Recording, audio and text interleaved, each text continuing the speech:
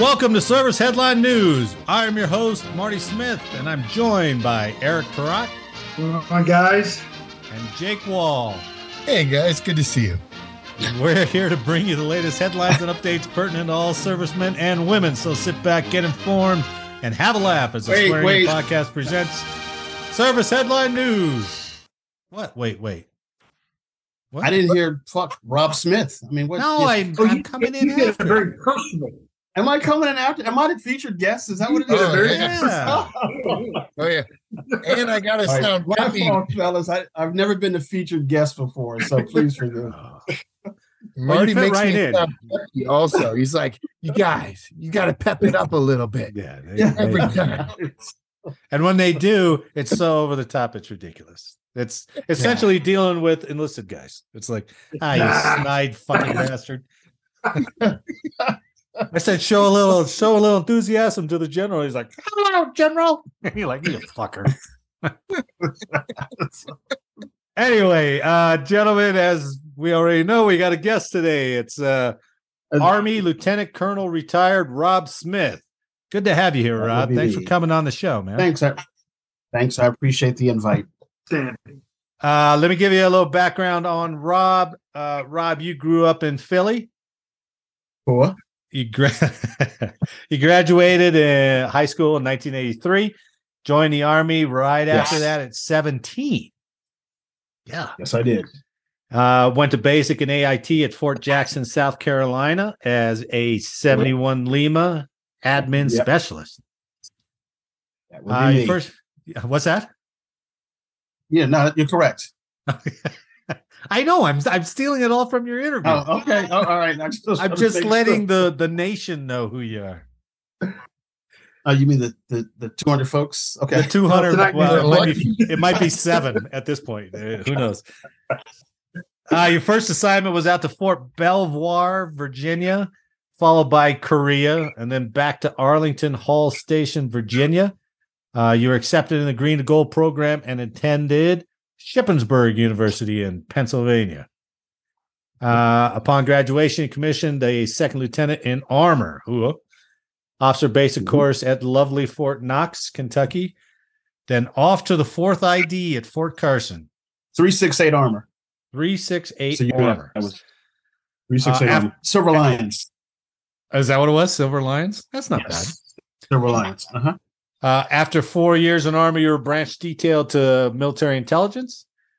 Then you later served as a basic training company commander, transferred to acquisitions branch, deployed to Afghanistan in 2016, and retired as a lieutenant colonel in 2017.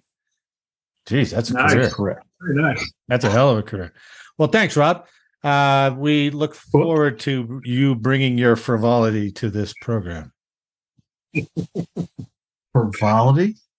He's got an encyclopedia in front of him, too. Okay, I need to write that down. Frivolity. Shit, I've never used that word. That's the Air Force side of Marty talking. Yeah, guys, I'm writing that down. I need to use that in a sentence next week. Oh, dude, he was a retired lieutenant colonel. Like, he's still acting like he's enlisted. You're out. You're out of the club, Rob. Yeah. Good. Rob, just so you know, before you came on, I asked Marty, should I still call him sir? He says, No. Nobody calls him sir. Nobody says that. Yeah. I didn't even ask. Yeah, you didn't even ask. You cops are very respectful. Eric's still kissing ass till the day he died. Oh, brownie points. I eat them all. The bonus points don't count anymore, Eric. You never know, man. He's trying for that contractor of the quarter award. All right. We're not even at the end of the show yet, Jay. I know. I see views dropping currently as we're speaking. So, what do you got for us in day in history, Eric?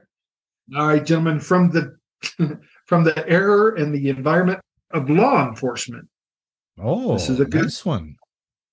We're going back to March 14th, 1950. Ooh. Does that ring a bell for anybody? Yeah, I'm not even going to ask. I kind of wish you would ask that every time. I kind of wish you would. I changed it up. It's becoming your calling. It's becoming your little tagline. And all right, is anybody aware Anybody? Was I invited? Was I invited to that area back then? 1950. You're Oh. old, but you're like me. We're not that old. Yeah, Oh, but yeah. isn't that's prior civil rights there. Yeah. It's, Did you All right, choose so a from story the- that was going to get us in trouble? I did not. I did not. Okay. This is a good one. should I have not asked that particular question? Well, I don't know. We'll see. Let's see what happens. Play along. Play along.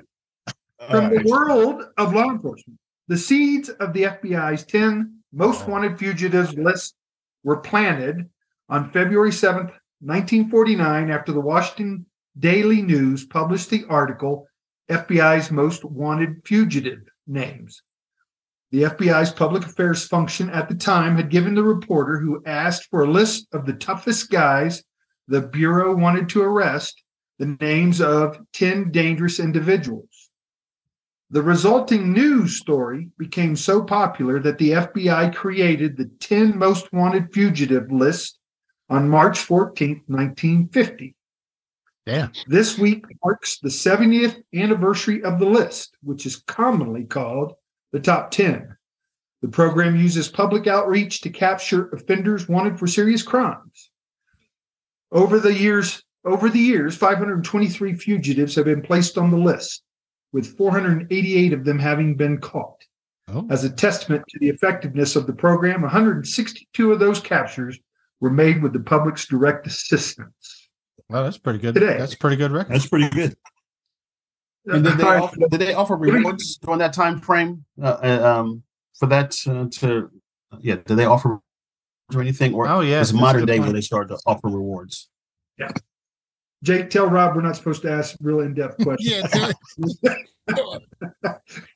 our intel goes like, man, like don't even breathe too heavy. My on the bad, fellas. You gotta have to work. You can't dig in that far. You're confusing us with a show that really knows what it's doing. Okay, my bad.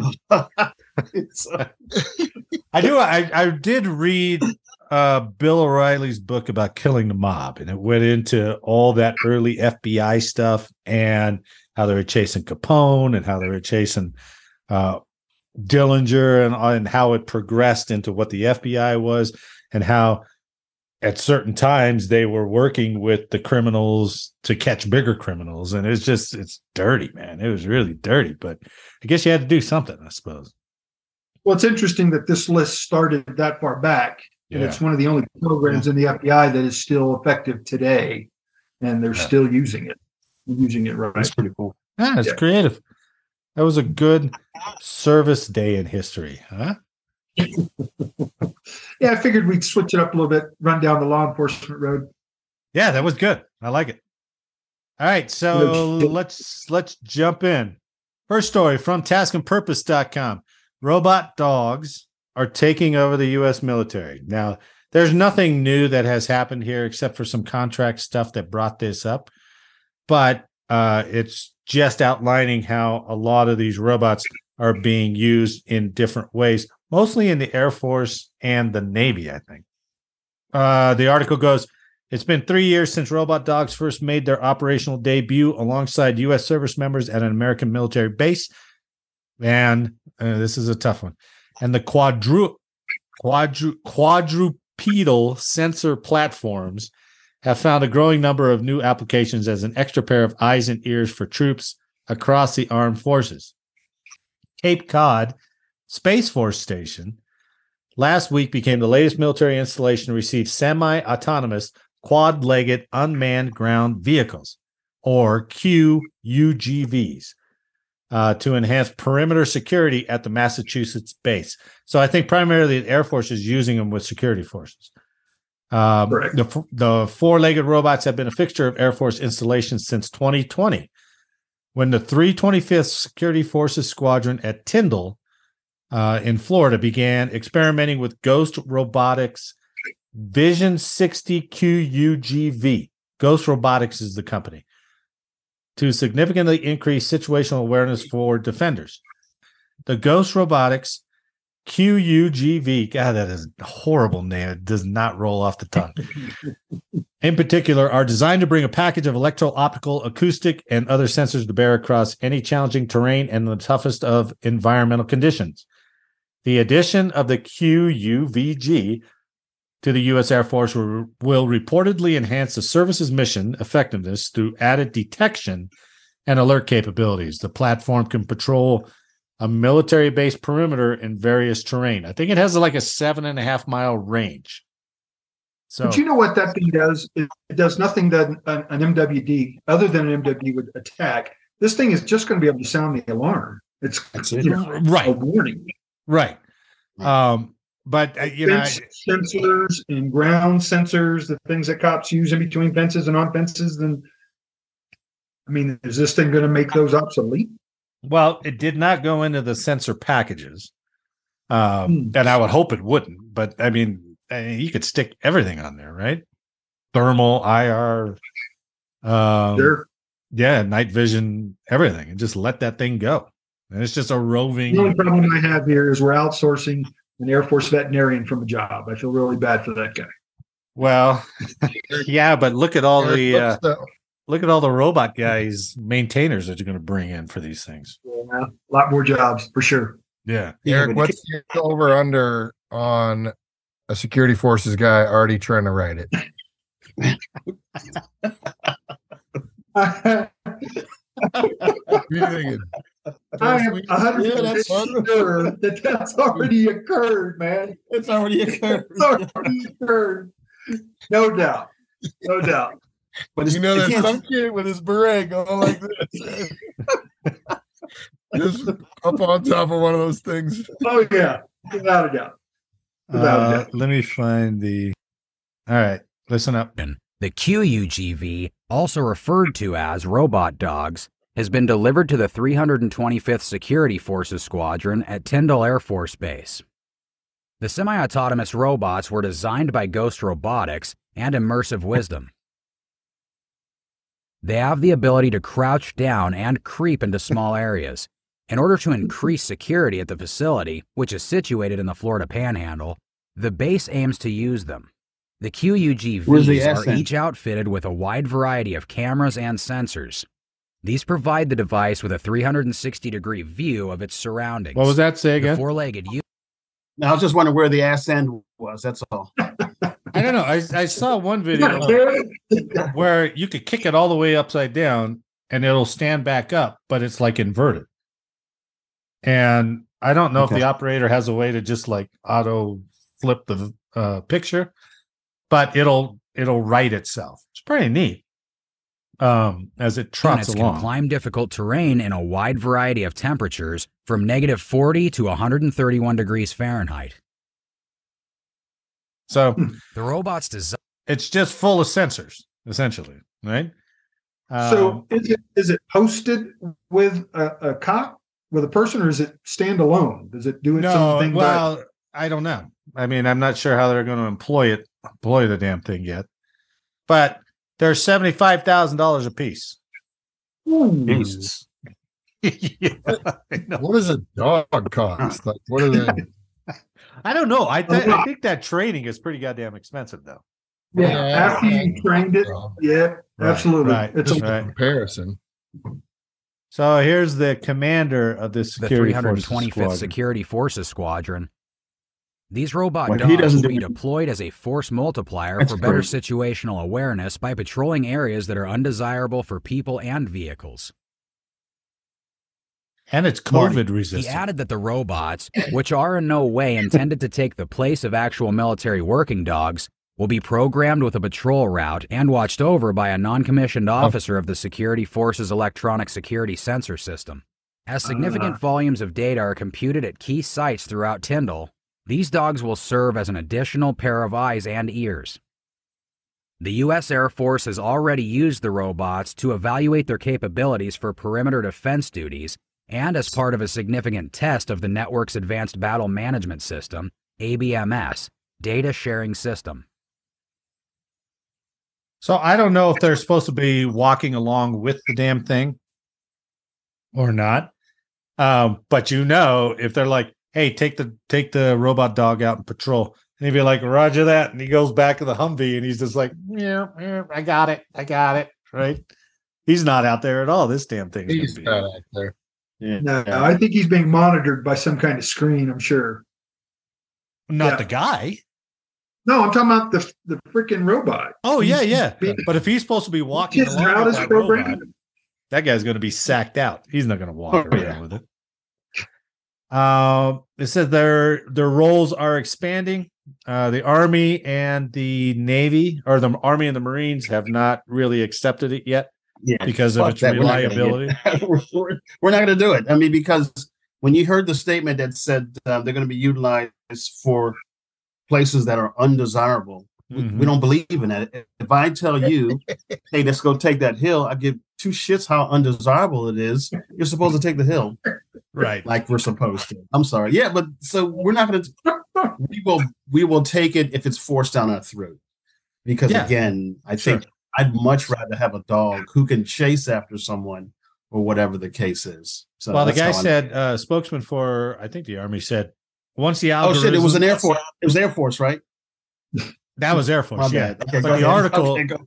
No, but the article has. They're talking about an Army spokesman saying, once the algorithms that operate the robot dog allow it to move in a manner that adapts quickly to any given situation without getting in the way, then it'll make sense.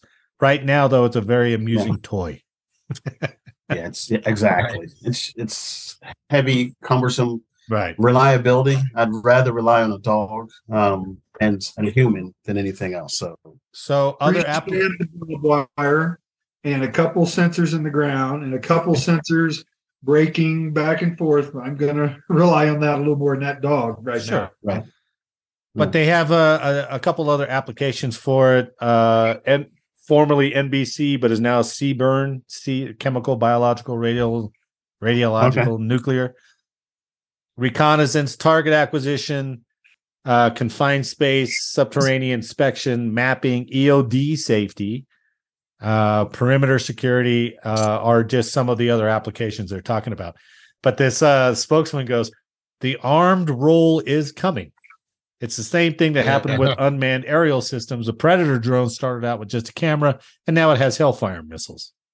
So that's a good point. And let me show you this one real quick.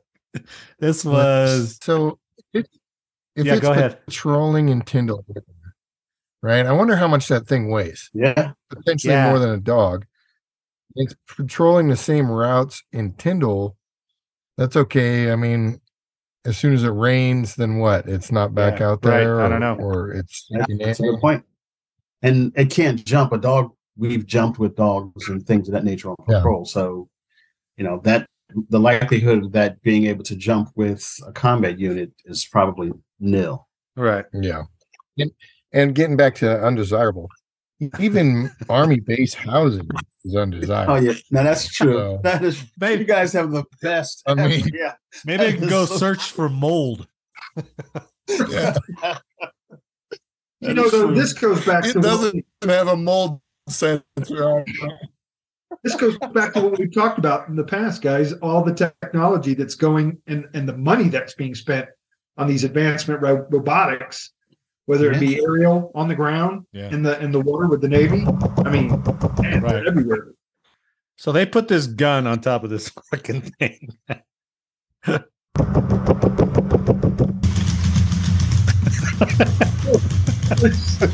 Oh shit. It looks terrifying. Look at them! Look at the kick on it. He knocks it off. Oh, it can't even stay centered. Holy cow! I think the tappy creeps me out. Actually. Yeah, that little when it stops, duck. Yeah. Maybe that's rifle's too big. That's crazy. They just heart mounted it too. There's no I know. recoil reduction. There's nothing. Jesus Christ! It's ridiculous. Look at he can't even. That's just spraying rounds all over the place. Jesus Christ. Wow. All right, sit. Good job.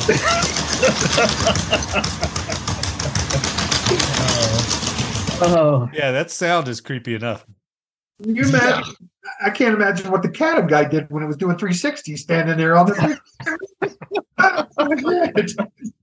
Diving for cover. Holy cow! But apparently China has a whole battalion of these things. So they don't care. They're just going to send them in, probably stick an AK on there and just walk in firing. Just go, baby. Lay the wall of lead down. okay. Well, we all go to Taiwan. So I hope you guys got your uniform ready because we're going to Taiwan. Make sure your ass can fit in your uniform. We talked about that too. Exactly. So No more IRR for that me. 200%. Well, if they do go with no fit test, all right, sign me up. I'll come back in. You can have a full beard too. Yeah, you can have full beard, tats. You can go back in say with just put a uniform on and you're good. I'm gonna put a tattoo right here too. And I want the bonus. Give me that bonus all up front. One lump sum. I don't want it prorated. So anyway, robots are coming, baby. All right, Rob, this story is right up your alley. And this is from this original story was from military.com, but this excerpt I took was from Fox News. So they're reporting on the 3rd Armor Corps out at Fort Hood. Dissent in Army ranks after ban on rank and file tradition. It's a dumb headline title, but the 3rd Army Corps out of Fort Hood, Texas, released a new policy earlier this year that narrowed which tank crews will be able to name their vehicles, tying what has been a longstanding Army tradition to crews who score in the highest bracket during gunnery qualification. So basically they're saying, and this is the tank tables, right, Rob? Yeah, table 9. Yes. So what is it like shooting an M16? Is it scored as like expert marksman, or what is the top score called? Do you remember? It's 1,000. And so it's a series of scenarios. The tank is in a hull duffel position or in the back. A target will pop up either on the right side or the left side. The gunner is supposed to identify those particular targets. Then that gunner tank commander would give a command. 2 tanks, right tank identified, and then he would move up, shoot the tank, and then he would swing the turret to the other side, shoot it. And then when both of those targets are down, the driver would then just back up. So that's a complete scenario. Okay. So there's a total of, I believe, 12. And you're just adding all of those up. You get points taken off for misidentifying a target. Yep. You get points for not saying the right command. You get points for moving up too slow. And so the highest is 1,000. The lowest might be 650 or 700, which means you didn't qualify. So you're going to have to go back up. I think it's to say that probably Fort Hood might be the only place that does that, because when I was at Fort Carson, my guys already had their name on the tank. It doesn't really matter. You're basically trying to get the highest number so you'll have bragging rights with your boys. That's basically it. Well, nothing more, nothing. Now that policy is saying that unless you score in the upper whatever percent, right? Yeah, you can't name your tank. I don't know how they do that. If you already have a name on your tank, you got to scrub it off? Right. Exactly. So that's my point. So I think that's just for Fort Hood. All the other installations where they have tanks, again, maybe Fort Carson and other places, I don't think it's a big deal. I mean, when I came in, I got a gunner. His name was Sergeant Rosado, E5, and he taught me everything that I needed to know about tanking, as well as my platoon sergeant. And we already had the name of my tank was known as Destroyer. Huh. My ass didn't come in first, but that didn't mean that they was going to take my name off of the tank, because every tank commander probably is on that tank for about a year to 2 years. Right. So it's normally the tank commander who will say, I'm going to change it from Destroyer to Dorothy or whatever the case is. Yeah. But as long as the commander says, okay, that's a good name. But again, it goes all the way up. It goes all the way up to the chain of command. It's the company commander to go, okay, yeah, that's a good name. That's an appropriate name. So well, that's kind of cool. That's kind of cool to have your tank named, to be on that. That's kind of esprit de corps, right? Well, it doesn't mean anything until your ass goes to combat. I mean, right. Having a name on a tank means absolutely nothing to me unless I'm in Iraq shooting bullets and things like that. The crux of the controversy was that basically the officers have the best gunner, the best crews. So that's a true statement. Generally, what they see, what some anonymous officers have said, is that all the officer tanks are going to be named, but all the enlisted with not the best gunners on it are not going to have any names. So then you're going to have this division that's going to create animosity within the unit. I agree with that, but I kind of disagree because one thing, and we've all been NCOs, one thing about the NCO Corps is they value the way that they are treated and how they treat their leadership. There's no way that I can have a platoon sergeant who's shitty and everyone else doesn't communicate with him and fix it or whatever the problem is. Yeah, you're going to get the best gunner, but 9 times out of 10, that platoon sergeant, he's going to have the second best gunner, and he's going to make sure his guys fall in line. Yeah. So I had a great platoon sergeant, Sergeant First Class Cobra from Altoona, Pennsylvania, and he taught me everything about tanking, and he knew when I dabbled in the NCO Corps, although I used to be an NCO, I was like, all right, sir, that's me. I got it. And I think a lot of the officers kind of are that way. They're kind of hands off. The sergeant majors and the platoon sergeants, they're going to make sure that their soldiers are squared away. I rarely do. I think you will see a tank company with a screwed up tank unit because that platoon sergeant has pride in his guys as well as himself. That's kind of how I look at it. I mean, there's one side of it that's saying, it's good incentive to name your tank, so you better go out and do your best on gunnery, right? I get that. I get that. I think, isn't it better to say, hey, between me and Jacob and Eric, let's just see who has bragging rights that has the best company. I'd rather Eric say, hey, Rob, you scored shitty and I scored a 950. You scored an 850. I've got bragging rights for the next 6 months or whatever. Saying, well, my tank's the best and so forth and so on. That's how I look at it. Marty, does this go back to, motivation and retention? Is it part of that as well? Motivating somebody? No, actually, for the first time, it has nothing to do with the retention. So, it seems like every other story we do is last week was all retention week. All retention, right? Now, just like naming our bombers, and when in World War II they did the art, the art on it. What do they call that crap? Yeah. Oh, what, the nose art? Yeah, the nose art. Yeah, the nose art on the bombers. Right. All the sexy ladies. This former officer who was commenting on this article, he says, quote, "It sounds like a dumb rule that has Command Sergeant Major written all over it." I was like, yeah, that's probably right. Right.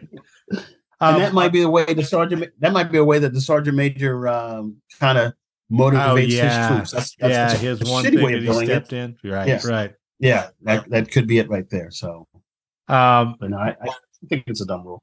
Now, one of the kind of shitty stipulations here is, and Rob, and everybody knows when vehicles are deadlined and you can't be on your vehicle, if you go and qualify on another tank, that doesn't qualify for your tank. Yeah, that doesn't happen. There was no correction. I'm sure it does happen, but your platoon sergeant is pissed as a leader. You're pissed because there's no way in the world that I want my guys to leave their tank to go someplace else. And then I'm actually looking at the maintenance folks, and I'm looking at how did the platoon sergeant or how did that team do everything humanly possible for that tank. It's just like a vehicle. Yeah. You're Harley Davidson. We all have pride in our vehicles, and most soldiers and NCOs and officers, they have pride in their vehicles, and to leave one to go to others is shitty. Now, when I was in NTC getting my ass tore out of frame, I would jump from tank to tank, but that's at NTC. But those were NTC tanks too. Right. Right. But again, when you're firing in your own for tank table 9, I think is what it is, you want pride in your own vehicle that says, yep, Betsy did it or whatever the case is. That's how I look at it. Jake, you see how Rob brought motorcycles into that whole conversation? You see it? I'm still trying to buy yours, Marty. Jake is a Triumph man. Oh, wait, 3 wheels? No, it's a shark. Triumph. Okay. I have two, Triumph. but they're one's a Triumph and one's a BMW. Yeah. Gee. He hates America. So Clearly, you guys' pocket must be full of money to have a BMW. I don't like maintenance on motorcycles, and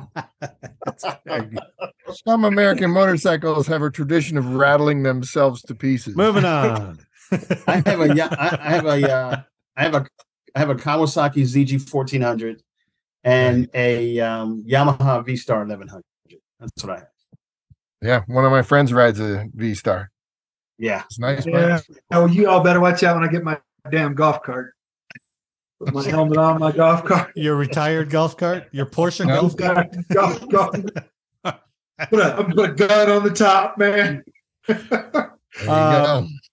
Taskandpurpose.com a couple years ago put this out where they went out on Twitter and asked for the best tank names, and so this is ones they got. So aggravated assault. let's see, aggravated assault, abandon all hope. These are all, and for those listening, these are all stenciled on the barrels of these M1 tanks. No, that's where you go. You don't put it any other place. Yeah. It's just a fucking barrel. Yeah. Okay. That one says American Badass. Not that great. This one's great. No. That one's good. That one says Daddy's Belt. That one's awesome. You mean the sharp guys didn't come around and tell them to take it off? And I think I guess not. That must have been out in the desert. I don't know. Daddy's Belt. That's great. That's Diplomacy Failed. That's a good one too. That's a good one. Ground Zero. Not that creative. Oh boy. Do they name any of the other armor like Bradley's, or is it strictly for the M1s? It's strictly for the M1. I've never seen it on any other platform whatsoever. I saw one that had ASVAB waiver on it. And I was like, that's pretty good too. ASVAB waiver. I like it. I like that one. Okay, let's move to our last story. Beards. All right, Jake, you ready? This is from stripes.com. Beards don't belong in the military, senior enlisted advisor says at the Air Force Symposium, which was just a couple of weeks ago here in Colorado Springs. Airmen and other service members clamoring for the right to grow a beard had their hopes crushed by the military's top enlisted advisor, who called the issue a waste of time during a recent video. Air Force Chief Master Sergeant Ramon CZ Colon Lopez, the senior enlisted advisor to the Joint Chiefs of Staff, voiced his disapproval of non-uniformity while addressing an airman's question alongside Chief Master Sergeant of the Air Force Joanne Bass and Chief Master Sergeant of the Space Force Roger Toberman at the recent Air and Space Forces Association Warfare Symposium. He says, quote, the question is, do we really need to be discussing fashion when we're preparing after 20 years of war to best an opponent that can potentially have the best of us? Colon Lopez said during the Facebook broadcast. Is the beard relevant? Is there a need for a beard other than personal comfort to not shave? He continued to double down on the notion of beards as nothing more than an expression of personal style. He said, quote, if you want to look cute with your skinny jeans and your beard, by all means, do it someplace else. But quit wasting our time on something that doesn't have anything to do with kicking the enemy's ass. Nice. The biggest pushback that he got were people talking about religious exemptions. All right. Viking. So I guess the Army a couple years ago allowed Muslim and Sikh soldiers to wear head coverings and beards. So that's what they were trying to push back on him. But I'm with the guy because I know if they're going to allow it. Now, I know I've had friends. I think we've all had friends of those guys black guys with the shaving waivers where they get ingrown. Oh my God, right? That's just horrific. I mean, that really looks painful. But then there's a no, it's not. No, I think what normally transpires is you use that as a fucking excuse. Period. I mean, if you tell me as a black guy I can have a fucking beard and I can trim it, make it look nice and neat, I'm going to use the ingrown hairs all the time and twice on Sunday. Yeah.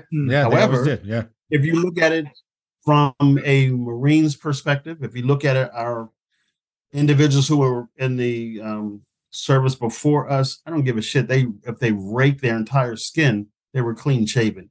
Yeah. And I could follow someone like that. That's just how I look at it. So, well, there is a discipline. It's just like the long hair. Right? Yeah. No, it's not. You just fucking shave in one direction. No, but there's a discipline to keeping yourself shaved. If you're out in the field, waking up, taking the face paint off, shaving. I had that stupid little electric razor that sucked. That took me forever. But it was better. In the military, you're supposed better than shaving with cold water. But you're supposed to be disciplined. So, I mean, it's not supposed to be easy. Yeah, right. So there is a religious waiver that you're not thinking of. And I've physically seen this on the printer at work. It is a religious waiver for the Viking religion. Viking? Is there a Viking religion? Is that no? There's not a Viking religion. I'm not playing, Marty. On the printer, I have seen it. We pull it off. The rest of the guys in my flight area were laughing about it. Who's gonna dispute it, right? Well, that's the thing. But I mean, you got to sacrifice a goat or something for that. You got to earn that.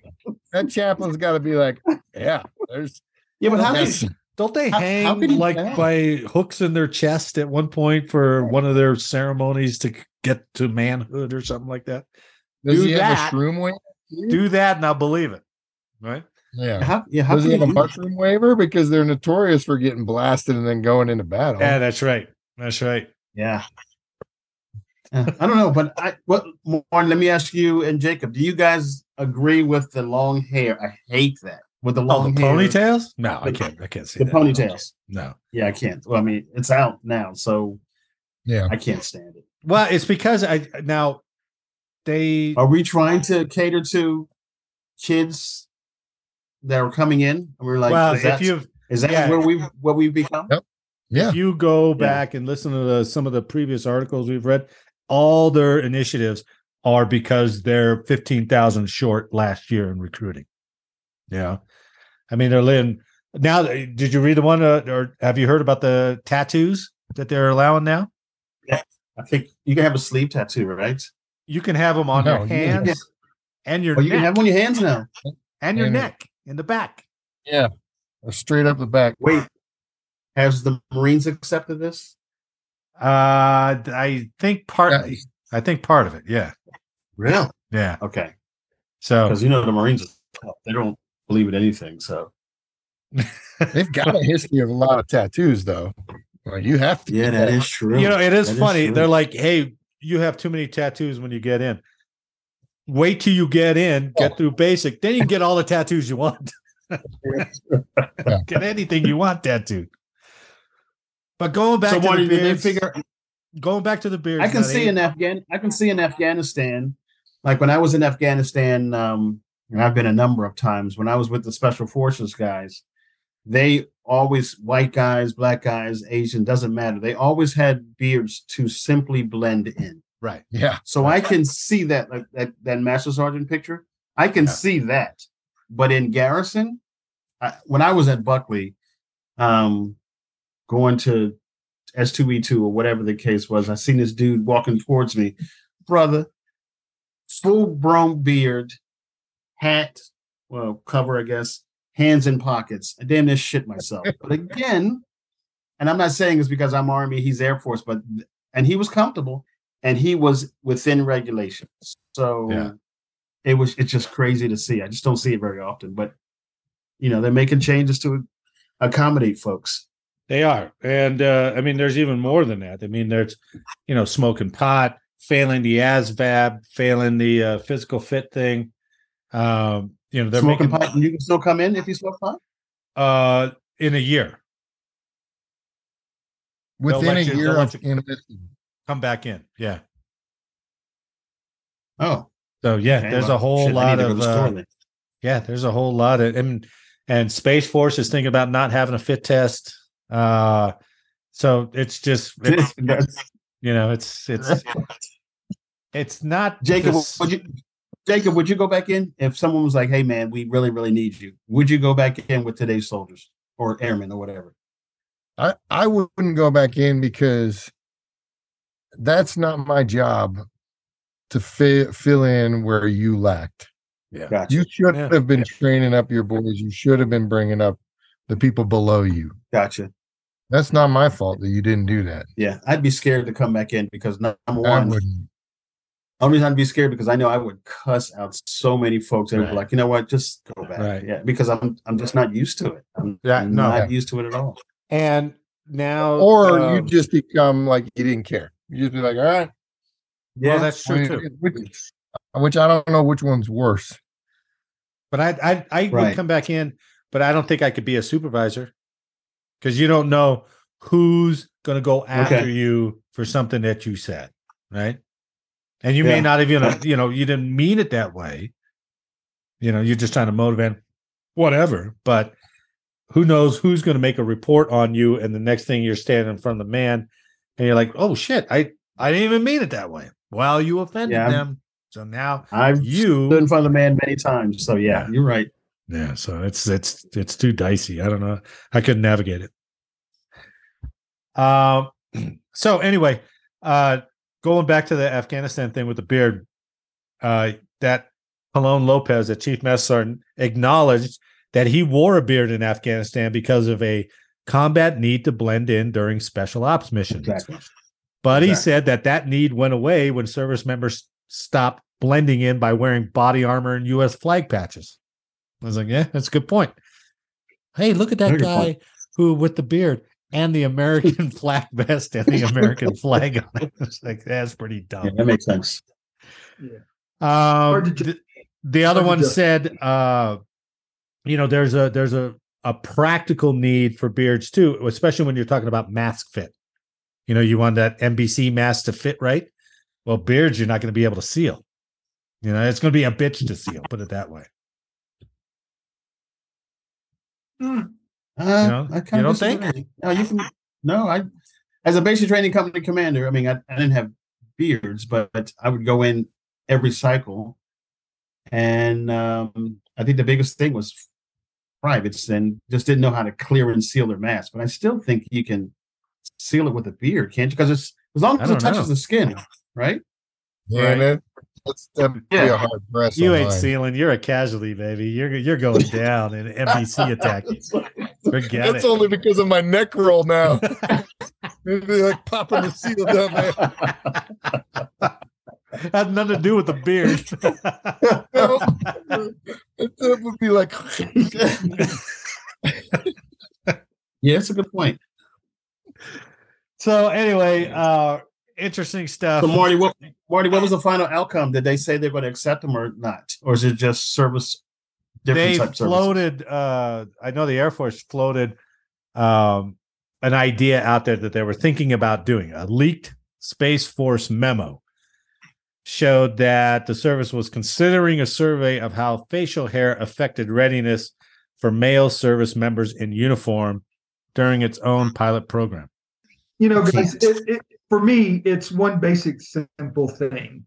All the conflicts from our past, we did it with standards. And we were able to meet the mission and all those conflicts, still meeting the standards of not having hair on your face. Yeah. The grooming standards were there for a reason. You looked professional. You looked like a professional military. Right. And I'm old school. I still believe in that. So for all these things that talk about, Jake, I see you smiling. All these things about tattoos and beards, and I just have a problem with it. I disagree with them. I'm with you, man. I agree with few as well. Is it because they were all old heads and we grew up in a different type military? Maybe. Yeah. Maybe. When I was a basic training commander, my lieutenant colonel chewed my ass because my drill sergeants were doing the Army thing, dropping guys and get up, get down, get up, get down.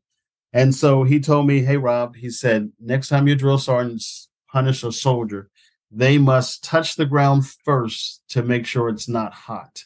Then they can go ahead. And my ass got in trouble because I was having my guys doing push-ups and sit-ups near anthills like they did to me when I came in. So what year was that? I came into the military? No. That you were I was a company commander at Fort Jackson around 2001, 2002. Oh, man, right around that time. Saw it as early as that. It was crazy. And you're right, they did have the little cards, I guess. What do you call those cards where if it turns black, timeout card or whatever it is? Yeah, they have all that shit, man. It's a different world out there. And just think, as a company commander, I was getting crushed all the time. You guys are trying to do it like you went through it, right? Yeah. I'm going to have to pass on re-upping. I'm not coming with you. No, it's not going to happen. It's not going to happen. Yeah, it's different. It's really different. So. Oh God, Jake, what else you got? You're just sitting there. No, I was listening. I heard a rumor that Space Force is pushing to get their own special forces, and I couldn't find the news article on it. And I figured I thought you were setting up a joke. No, it's real. I thought Eric would love that. All that means is they're going to wear a beret when they're at their console. That's what we were asking around. We're like, man, what would that entail? Like, what would they do? Yeah, you know. Wow. Yeah, they don't get lumbar support on their chairs.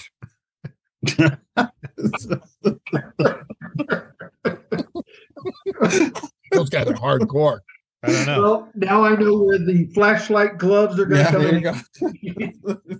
I mean, if they just want them to be able to coordinate space stuff with soft community, that can be done without being called space special forces people. We good? We end up? Yes. You're trying. It's going to stick.